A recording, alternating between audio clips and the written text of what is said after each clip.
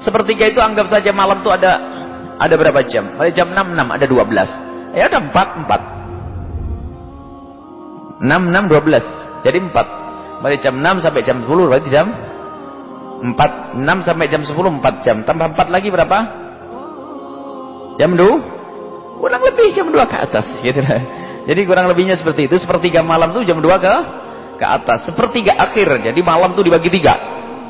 Dibagi 3, sepertiga akhir. Luar biasa. Itu adalah waktu-waktu yang dahsyat dan hanya para kekasih Allah. Dan kalau sudah orang biasa dengan bangun malam, beker itu gak berlaku. Didahului oleh dia daripada bekernya. Nah ini, karena sudah punya kebiasaan bangun malam. Tapi kalau belum biasa bangun malam, biarpun mikrofon taruh di telinganya juga tidur tuh orang. Ini.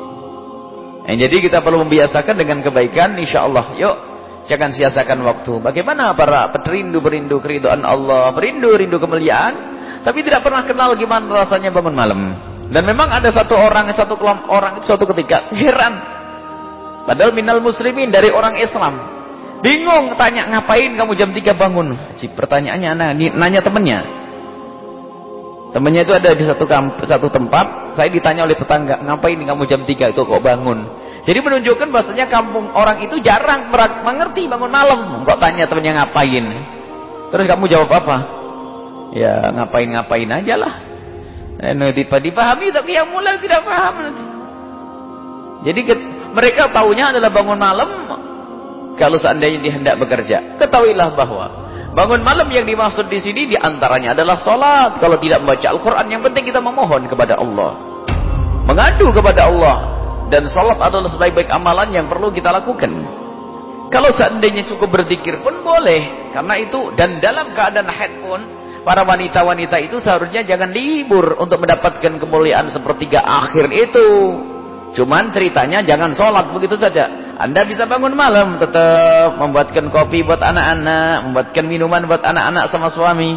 Bangun, sholat sambil berzikir. Anaknya sholat tahajud, suaminya tahajudan, dia berzikir, indah.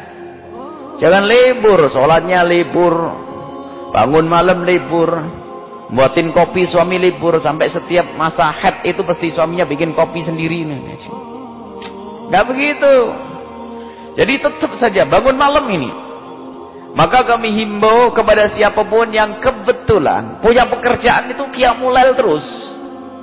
Jualan sayur itu kadang-kadang mulai jam 2. Oh, tidak apa-apa, diniati saja.